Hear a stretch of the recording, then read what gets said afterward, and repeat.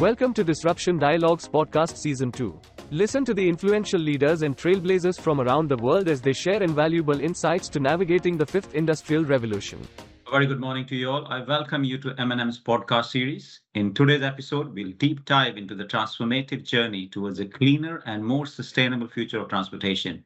I'm your host. My name is Sarwan Singh. I am Chief Commercial Officer and President at Markets and Markets. In today's episode, we'll explore the latest innovations, policy initiatives, and industry trends shaping the shift towards low carbon mobility solutions with a particular focus on the rail sector. We'll discuss different technologies from hybrid to electric to hydrogen, both for inter and intra-city mobility solutions and for personal and freight mobility solutions, both in the developed and emerging nations. Transport accounts for 24% of global energy-related emissions, and more than 80% of people living in cities are exposed to air pollution levels that exceed the World Health Organization limits. The rationale for decarbonizing transport is clear, and the investment gap has been identified. But the critical question is, can the governments and corporations make that transition to zero-emission mobility across all modes, road, rail, and air? Today, I'm joined by Lars Lovenstein, Senior Vice President of Siemens Mobility, Siemens. Lars is an exceptional individual with over 20 years of work experience in mobility in diverse roles, both in engineering and commercial. Lars recently took over a new role and now heads the new global zero-emission business for mobility within Siemens, and is also responsible for the global metro business since 2018. With a deep-rooted passion for mobility and an unwavering dedication to serving Siemens customers, Lars exemplifies a commitment to excellence. Thank you, Lars, for joining us today. Well, Sawan, thank you very much for having me today. Lars, let's start with energy transition and shift to zero emission. As we delve into this topic of energy transition, one key aspect is the shift to zero emission transport solutions. From policy frameworks to infrastructure development, what key factors do you believe need to be addressed, in your opinion, to accelerate the adoption of sustainable transport solutions on a global scale? Yeah, excellent question. So, first of all, to respond to this, it's all about openness to different technologies. All those technologies we are now observing, from hydrogen, batteries, all the blended intelligence we have in there, so something like smart grids, it's fast evolving. It's not really set. So it's too early to decide. It's too early to select. So first of all, we need to have this openness for different kind of technologies. And second, there has to be no silos. If we start thinking in silos, something like separating heavy duty trucks, trains, aircraft, ships, then we do a big mistake. It's all about getting those elements interactive, scalable, and therefore available. It's all about ramping up. It's all about making it happen. It's pretty sure fossil energy-based systems are fading. That's for sure. New countries coming up to become the source of energy for the world in the future. And we have to be open to this. Just a very brief or simple example from politics. We do have a lot of discussion about ramping up new LNG or hydrogen terminals at our harbors. We didn't have this in the past for having new oil harbors. So we need to be open. We need to go for the transformation. And that's where politics can ease the pain for making it happen and accept that technology will evolve over the next couple of days and years. Thank you, Lars. Talking about technologies, between hybrids, electric, hydrogen, we have a huge portfolio selection to you today. Do you see any specific technology or technologies being used, and do they differ between intra and intercity rail solutions? Well, as mentioned before, we should not be in the position to decide today. It's no either or. So on the one side, everybody agrees that electrification is best in class. Electrification is best in terms of efficiency. Efficiency is the key element to be more or less sustainable. It is well proven, but it's not applicable in all different modes of transportation. So there will be at least one significant element, and those will be the batteries. Those are the batteries. They are the key to unlock all other technologies. Batteries are perfect to provide power when needed, but they are sometimes lacking behind if it's about energy. And there comes the fuel cell, there comes the hydrogen into place. Fuel cells are perfect in dispatching, providing energy, but short-term power is quietly an issue. Hybrids, like internal combustion engines, combined with batteries, for instance, or even utilizing hydrogen as some kind of fuel source, they might be a good bridging technology, but this is not the end of the storyline. And as you already mentioned, is there some kind of differentiation for our specific businesses in freight or in passenger service? Not really. It's not about freight or public transportation. It's more or less a question of distance to be traveled. Just imagine your vacuum cleaner robot at home. It's perfect to serve a local area based on batteries. Grab some energy, do the job. And this is the picture we have to transfer also, for instance, to freight for shunting services. We are in a local area. We can grab energy every time needed. We don't need to travel far distances. So the technology needed in here for shunting, for local distribution of freight, is same as we do need for local transportation of passengers. So it's supposed to be in the direction of battery. Of course, if we go long distance, the answers will be different. Thank you, Lars. Totally agree. And we agree with your view. Our analysts see, for example, hybrid trains being used, maybe the number of hybrid trains even increasing. And like I remember when we talked last time, you also mentioned that perhaps for last mile, when they come to a city, you will move to hybrid or electric application. Do you see those kind of also solutions in the future whereby the long distance part is done perhaps in a different fuel, and then when you come to the last mile or the first mile, it's done using hybrid technology? Well, I think in terms of a bridging technology, yes, indeed. So you're perfectly right.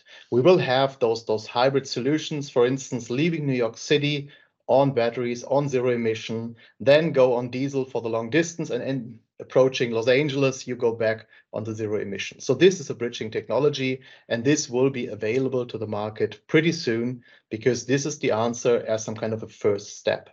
But there has to be a second step. And talking about the second step, long distance, I'm truly convinced that the answer will be hydrogen. Just to give you some more insights on this.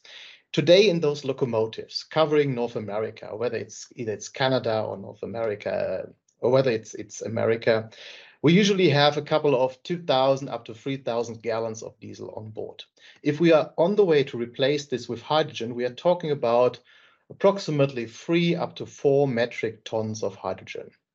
The clear answer is we cannot do this on a gaseous way. We need to have liquid hydrogen, and then we have sufficient space to store the energy to really cross from East Coast to West Coast to cross the United States. We cannot do this on batteries. Even with the most advanced battery technology today, the weight of those batteries to cover at least 1/3 of the energy would be beyond 100 metric tons. So it's a clear way forward. Short distance will be batteries. There are products out there already that serve as a battery train. Those distances, and the long distance will be on hydrogen. That's the way forward from my point of view. Thank you, Lars. And just talking about batteries, do you see any specific battery technologies being preferred in the rail sector? We know in automotive, the Chinese love the LFP, Tesla likes NMC. Is there a divide in the rail sector, or is it a bit more harmonized? There is a divide in the rail sector for sure. And it's once again, it's all about the application. So first to be mentioned, the numbers of cycles we do need in the rail sector are way higher than we do see in the automotive industry. It's a very simple reason. Those trains, they are live, they are operating 24/7. They have no time where they at any kind of garage. So from the 365 days, it's 360 days at least of operation. For the local trains, for the ones really getting inside the cities with high frequent stops, we do see LTO as the best solution today because it's providing more cycles, more stability than NMC does. If we go for the medium distance, so some 50, 60, 100 miles, then NMC usually plays the bigger role due to a higher energy content. So there is the separation. It's about the frequency of utilization. It's about the distance to be traveled. And that's why we do see in rail LTO and NMC today as the most leading technologies. You mentioned LFP. Yes, indeed. The upcoming LFP versions, we do expect them in a heavy-duty version in 2025. They might replace LTO because they also at least announced to be as stable in terms of cycles, providing more energy. And due to the fact that they are in automotive, the price level is way beyond, so way lower than we see in LTO today. And there we're really talking about factor 7 today. I would expect personally a drop in prices in regards to LTO of more than a factor of 5. So that's the future. But today, rail is based on LTO and NMC. Thank you, Lars, and totally agree with it. And I do agree also with you on the pricing. Today LFP is the cheapest technology, but I think others will catch up. Just staying a little bit on fuels and technologies, do you see any other fuels being used in the future? For example, solar or CNG or even synthetic fuel? I don't see them really as an option. Of course, once again, we do have a large-scale installed fleet. And for a lot of operators, it might be a way forward, at least to reduce their carbon footprint by bringing in any kind of, we call it e-fuels. But this is not the way forward that really drives the difference. And there's a very specific reasoning behind. It's all about efficiency once again. We have to really take into account the well to wheel. So from the source of energy to the transportation to the movement of the persons and goods. As I mentioned before, electrification, if we really start at regenerative power and go down all the way until the train moves, we usually have an overall efficiency of some 75%, roughly. If we do this with batteries, we're a little bit less that good. So I would expect some 65, 68% of overall efficiency.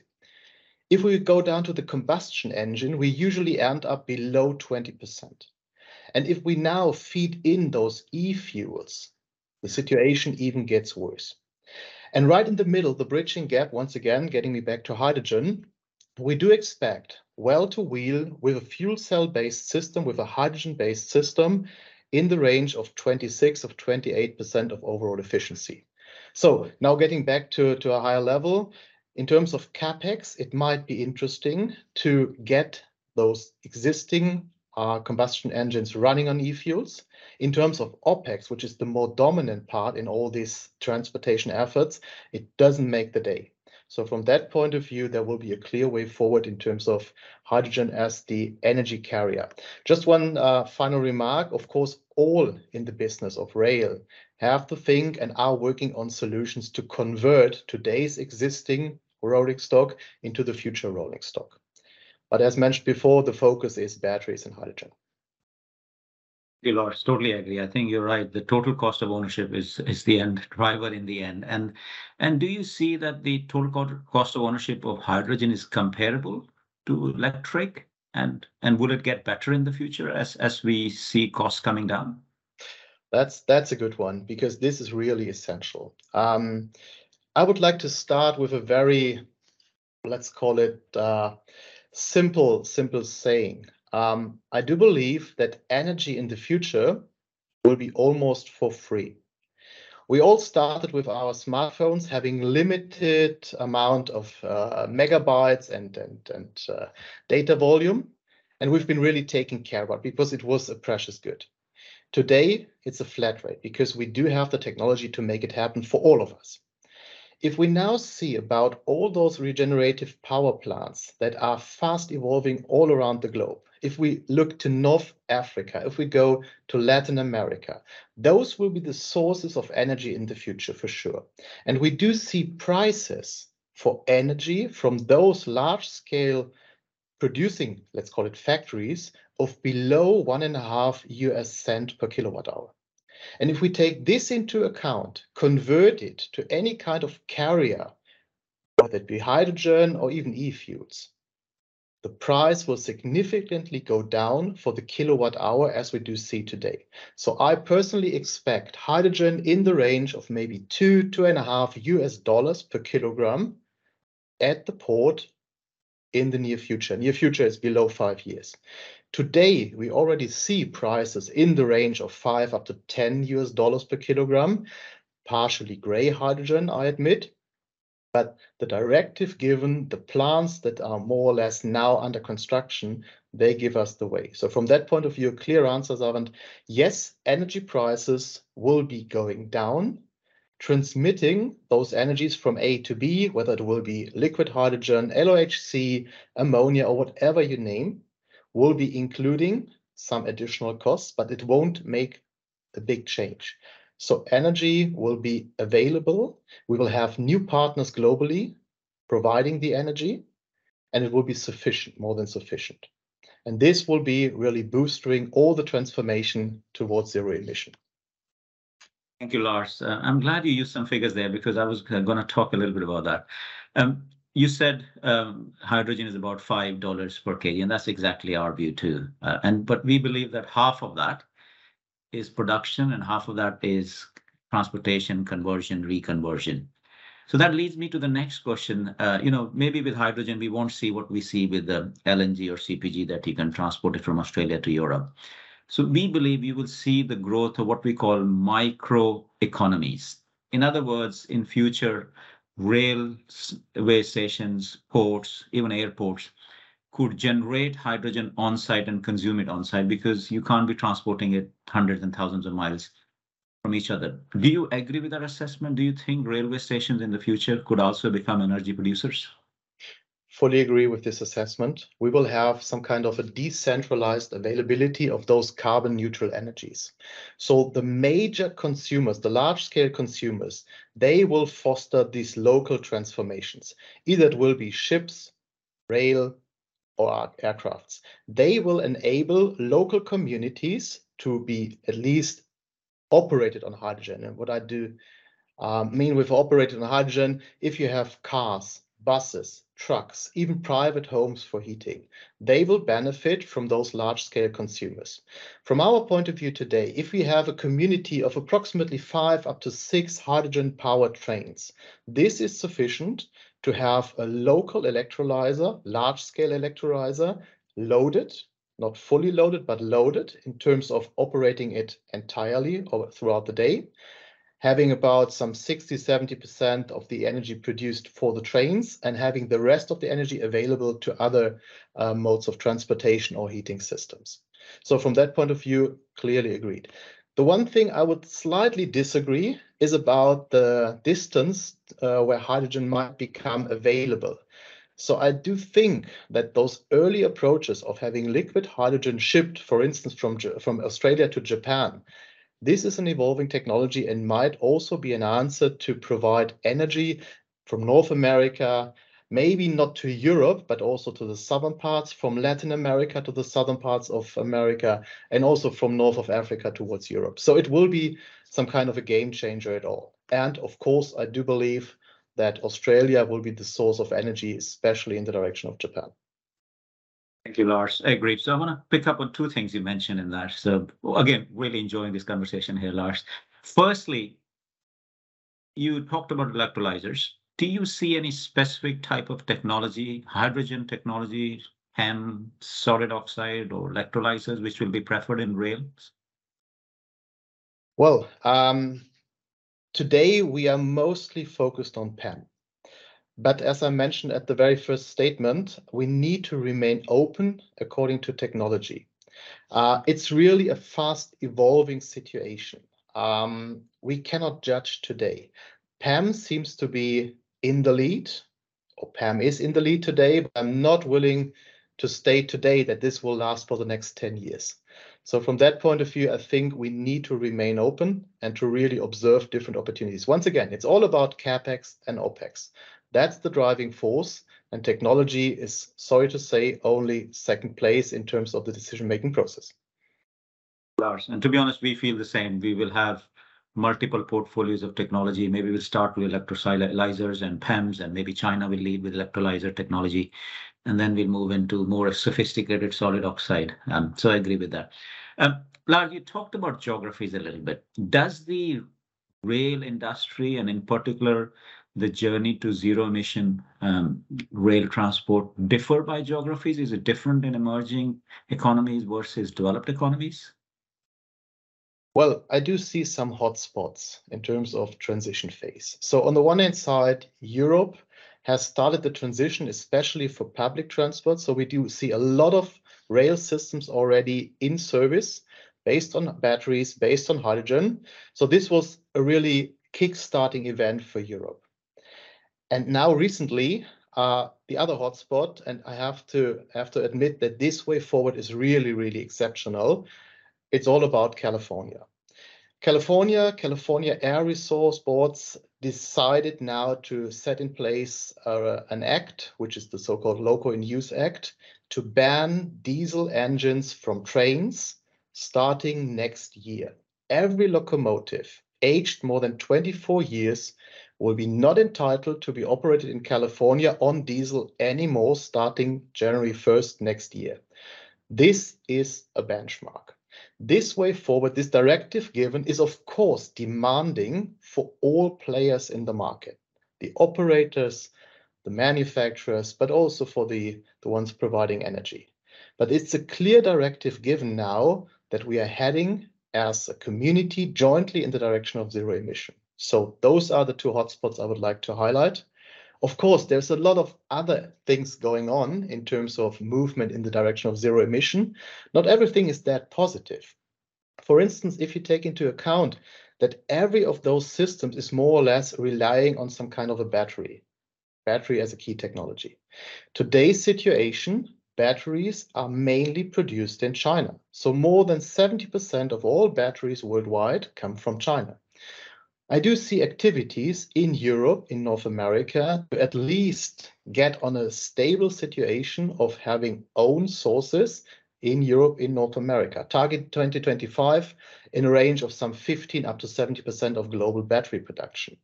This is the right answer because the key technology needs to be available at large scale around the globe. Another thing that makes me think, Chile recently announced that all future lithium mines will be under control of the Chile government. So this might become a little bit more restrictive to the market. At the same time, I do see answers, once again, Europe, North America, of also ramping up first or initial businesses on lithium production.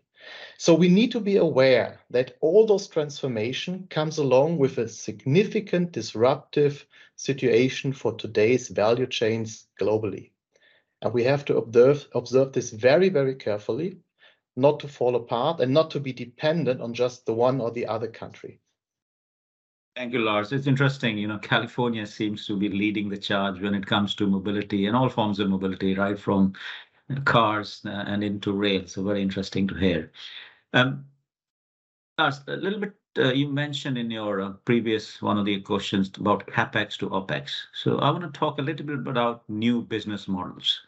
In my previous life, for the last 2.5 years or so, I was putting electric buses in cities, and I put about 500 buses on roads in India, and we had another plan to put another 1,000.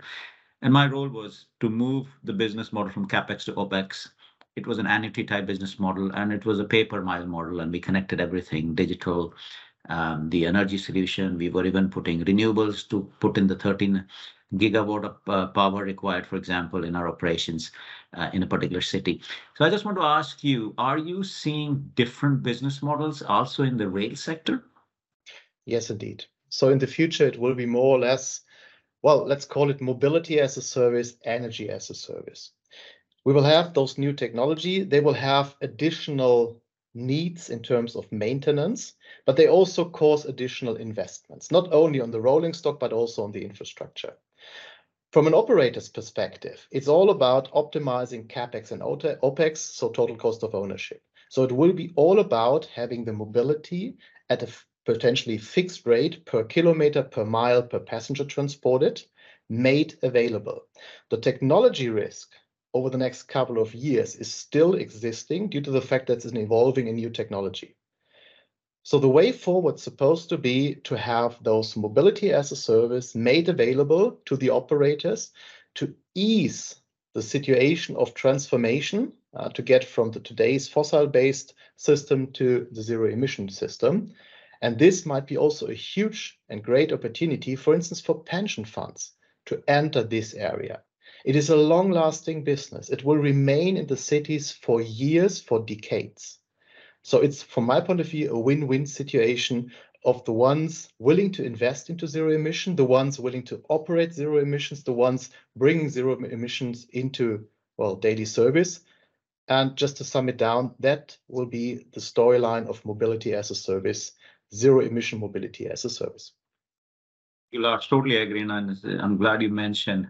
In my previous life, I also saw sovereign funds, pension funds, find investing in this sector very lucrative because typically these are for buses, it was 12, 15 years, for trains, it's even more. And for them, it's a good 10 to 30% project IRRs on these. So it's good return, and it's less risky because people will always move. We are a society that likes to be mobile. Lars, tell me a little bit about your role in Siemens. How is Siemens and you leading the charge of enabling zero emission public and freight travel?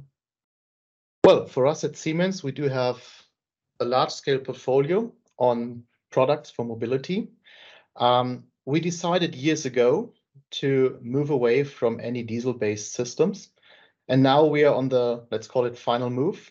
Our portfolio have been enriched by electrical multiple units for passenger transportation based on batteries, based on hydrogen. And now we are scaling up those systems towards the locomotive business. That's the answer from our side. Of course, we are partnering globally with companies providing such kind of zero emission components. And at the same time, we do have our colleagues from Siemens Energy to provide electrolyzers, to provide grid technology. So it's more or less a whole system we are on the way to provide to the market. And within this, let's call it, new evolving ecosystem, I'm honored to be the one to at least drive the change for the rolling stock. Thank you, Lars. Lars, maybe coming to the end of the question. When we were last talking, it was really incredible to hear from you a little bit about your personal passions. You love driving bikes, and I used to drive bikes. I was one of the first guys to go on the highest road in the world, in the Himalayas, on a 350cc bike. And secondly, I believe you own a forest. So tell us a little bit about your passions, but also how do these passions help you or contribute to you in your business role? Well, that's truly a perfect match in between the both of us. Well, downhill mountain biking. It's about getting yourself along a blocked, rocky path, steep decline, some 80, 90% of decline. Well, it's not the best way to, well, keep yourself. But the thing is, it's all about being focused to the point. It's all about you and the path. It's all about making it happen. It's a blend of adrenaline and focus. And this is really, well, a nice situation to me, to at least, well, freshen up the mind and rethink things different. Second, and you mentioned owning forests. Well, that's about some kind of a passion to preserve. It's about getting out there at the weekends, early morning, do some lumberjacking to at least take care, and it's really rewarding. It's something like you're out there. It's just about you. It's just about the task. And yeah, maybe last remark to this. Of course, legally spoken, I own forests, but honestly spoken, I'm just holding them for my kids. I will hand them over, and from my point of view, this is sustainability. And you ask about business. Well, that's the picture I transfer to business. What we do is supposed to be sustainable. Otherwise, it's just a waste of time. Thank you, Lars. It's been so informative speaking to you today and learning from you. Thank you very much. And I look forward to riding in one of Siemens' fast trains in a completely zero emission carbon footprint. Thank you very much, Lars. So thank you very much for having me today. Thank you. Thank you, Lars, for such an interesting discussion. Thank you, everybody, for listening in. I was in conversation with Lars Lovenstein, Senior Vice President of Siemens Mobility, Siemens. Thank you, Lars, again. Stay tuned for such interesting episodes on Disruption Dialogues. Bye-bye. Thanks for tuning in. If you want to know how you can navigate and thrive in this disruptive era, subscribe to Disruption Dialogues on your go-to podcast channels and stay tuned for more interesting episodes.